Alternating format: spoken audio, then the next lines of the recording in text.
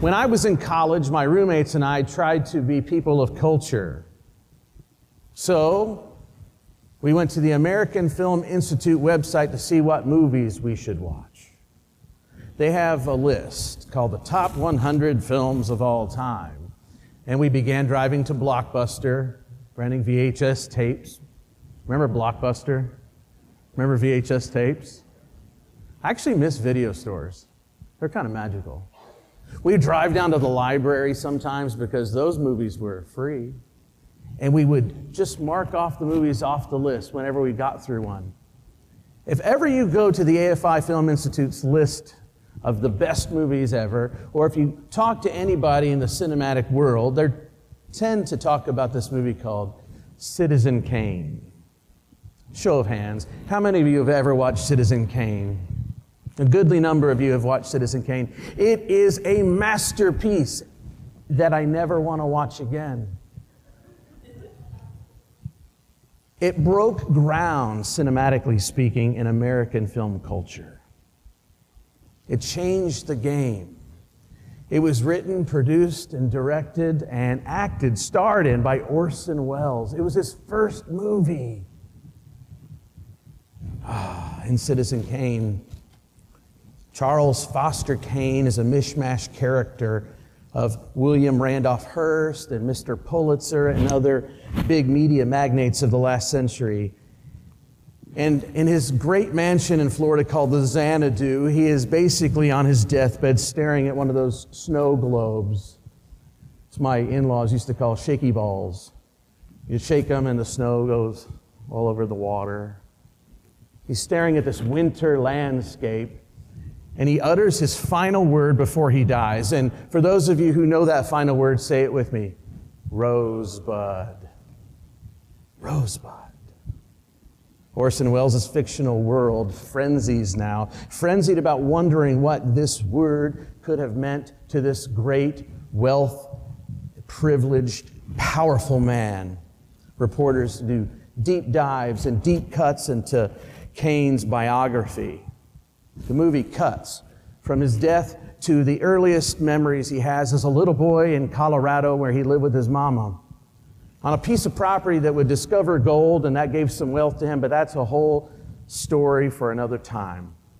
There he is outside, the last time you ever see him truly happy, in the snow, pulling his simple little sled. Remember those sleds back in the days, wood top and iron little skates? It would hurt to get run into when you're sledding. Up in Illinois, we have things called hills and snow, and sometimes you would go sledding down these things, and sometimes kids would run into other kids. This one would hurt you really bad. He was pulling it around, happy, while inside, unbeknownst to him, his mama is trying to figure out with some other character what would be Charles Foster Kane's future. Where would he live for the rest of his life? Well, at some point in the film, he inherits a lot of money, and Charles Foster Kane works his way up the ladder. You may have watched the film, or you may have not, but its method of narrative storytelling delivers Hollywood a new way of going about things. You see, never before until Citizen Kane do you have something starting at the end and bouncing back to the beginning and going to the end and bouncing to the middle where it's out of time, but the full narrative emerges by the end. The way it plot twists and turns and surprise endings, that was all new with Citizen Kane. It absolutely left an indelible mark on the way Hollywood thinks about doing not only film, but television. I'm not going to explain the whole movie, but let's continue on from his inheritance of a fortune. He began to work for himself in something called yellow journalism. You know what yellow journalism is? Exaggerated journalism. It's sensationalized. It's tabloid stuff. It's all the stuff that's meant to sell. And yes, I know that for us today, we're all accustomed to that as being basic, ordinary media. But in an era where journalism still sought to have ethics, all this was new, and it made him an absolute, wealthy, powerful man. He acquired wealth. He went through women. He attained more and more power. He lost his friends. He lost wealth. He lost women. He gained it back. Frankly, Charles Foster Kane lived the kind of life that was focused simply on fulfilling desire. But here's the truth that I'm going to tell you. You can never fulfill desire with amassing things or wealth or using people. And it's a truth you already knew. You didn't have to come here to learn that lesson. You know that you can't buy happiness, and what you have you can't take with you. And you know that you cannot have enough. We are creatures of desire, but what we desire is always on the other side of desire itself. It is in the beyond. That's why St. Augustine said, our hearts are empty, our hearts are restless until they find rest in you, O God. Our hearts are restless until they find rest in you, O God, because the true object of our desire, the thing or the one which we yearn for, is the divine. Elsewhere, St. Augustine writes, there's a God-shaped vacuum in all of us that only God can fill. Now, a more common way of saying that is there's a God-shaped hole in my heart. And you know the old trope. We try to fill that hole with so many things.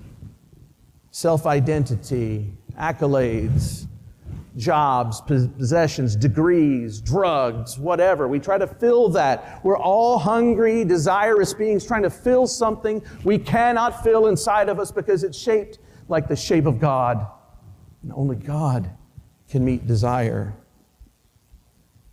Here, when we hear the words from this great church father, we find that we are in direct line with the Jesus tradition. The gospel text that was read to us beautifully, Doc, beautifully. Tells us that Jesus was going along one day and some fella comes up to him and says, can you convince my brother to split our inheritance in half? Now, I'll not get into all the social weirdness with that question. There is a lot to say there. But Jesus basically rebuffs and says, that's not my job. I'm not the judge or the jury here. And then he cautions the young man about wanting too much and being jealous for things and amassing stuff. Happiness doesn't lie there, no matter how much we think it will. So he says, I'll tell you a parable. And this parable is all about a farmer who has too many crops to fit inside his barn. Seems like a good problem. So he wants to knock down his barn and build an even bigger barn to place more of his stuff. And then he ends with that line that comes from the Greek philosopher Epicurus, eat, drink, and be merry, for tomorrow you will die. We'll be able to have our fill, and it'll be fun, and it'll be great. And then in the words of Jesus, you hear, you fool. You're a fool if you think that's going to make you pleased with yourself, because you're going to die. You're going to die. You can't take any of it with you. Now, this is Jared Longbond's translation. You can't take it with you. Someone else is going to have the stuff that you work so hard to hold on to. This text is challenging because it deals with things that go against the common sense nature of our world, like saving for retirement, right? And it makes us ask questions about how we hold our possessions and how we hold our wealth, and then what happens to our wealth when we die. It implies discussions about inheritance, or not even implies, it just directly speaks of it. Inheritance, that's a tricky thing, isn't it? One of my best friends' father was a widower, and he's a very, very faithful Christian man. Ultimately, one day as a widowed man, he married a woman he probably shouldn't have married. This woman was fraught with problems for him and his family's life. Had a rough marriage. Not long ago, he passed away too, and this man had so many wonderful things that his 3 sons could have in honor of their father, things that they would love to have as tokens and memories of him, things that they could use, whether it was his great set of tools or whether it was his Porsche that he was working on restoring, all these wonderful things he had amassed in his life. Recently, my friend and his brother went to go see their stepmom They were already adults, so it was kind of weird thinking of them as stepmom. But they went to go see her, and they said, we want to go through some of Dad's things. We'd like some of the letters that he and my mom wrote to each other, because they wrote love letters, him and his first wife. We'd like to look at some of his notes from seminary, because he went to seminary too. We'd like to see what he was thinking when he was younger. We'd like his tools. And she said, well, there's a lot of stuff that is in a storage shed. You can go see the storage shed. But a lot of stuff I gave to my own son. She took the stuff from her husband that should belong to his own kids and gave it to her son. They were upset by that. I could understand why. And I remember thinking to myself, well, when you go to the storage unit, look for that 30-06 lever action Winchester rifle. Now, I'm not a gun guy, but I went out shooting guns with my buddy and his dad once, and this was a really cool gun. It looked like something Wyatt Earp would use. So I called him up and I said, did you find any of the good stuff? Did you find that 30-06? Oh, no. They gave it away and sold it. Inheritances can be tricky. They remind us of the power that possessions do play in our life, for good or for ill. As we continue walking with Jesus in this text, there's that other aspect of it where Jesus responds to the simple question of the inheritance by saying, what business of that is mine? It is as if Jesus is telling a young man, keep me out of it. Keep me out of your family drama. And then let me give you a bit of advice. Life is not marked by our possessions. You all know that, but do we know it here and here? We know it between the ears, sure, but do we know it here? Let me tell you how the sausage is made when I make a sermon up sometimes. I don't put pen to paper till Thursday, Friday, Saturday, but I work on it all week. And one of the ways I work on it is after I study something, I like to take long walks. So we're in the middle of the pandemic, where the pandemic had its fingers around our neck the hardest, you know. I was thankful that I lived here in Georgia and we had nice weather so I could go outside. And I walked around the loop around my neighborhood about 40 times just thinking of ideas, praying. I walked around the corner and I saw it. On this side of the road, there were 3 Amazon trucks. On that side of the road were 3 FedEx trucks. I took a photo of it because it was so absurd. I thought logistics was like a big business in our country. Couldn't they have figured out how to put it all on one truck?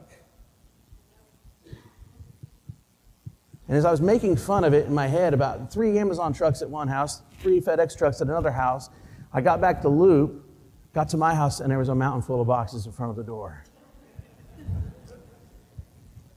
Something really endorphin boosting about buy.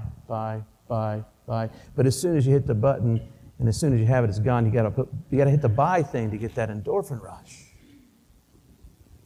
When I was walking that very day, I ran into one of our neighbor friends. This little girl's friends with my daughters, and her parents have Teslas. And one of my neighbor, who's the class clown of the neighborhood, calls them Mr. and Mrs. Tesla.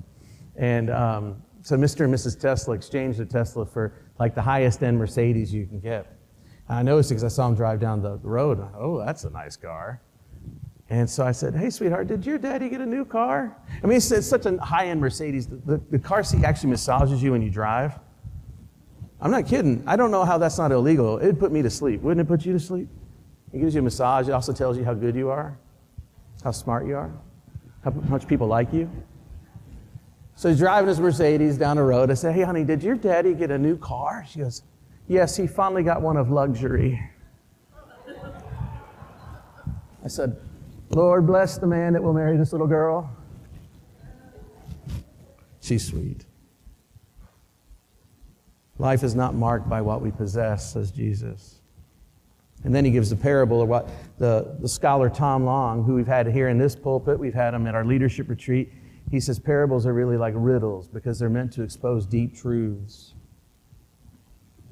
Talks about that farmer who has too much for his storehouse, so he's going to knock it down and build bigger storehouses. And all of that seems rather prudent to me. But again, Jesus calls him the fool because he cannot possibly enjoy everything that he will amass in his world. And I wonder, can you enjoy everything that you own too? What's it all for? I once went on a trip up to the Wisconsin Dells, this place called the House in the Rock. Anybody ever been to the House in the Rock? Now, I'll be frank with you.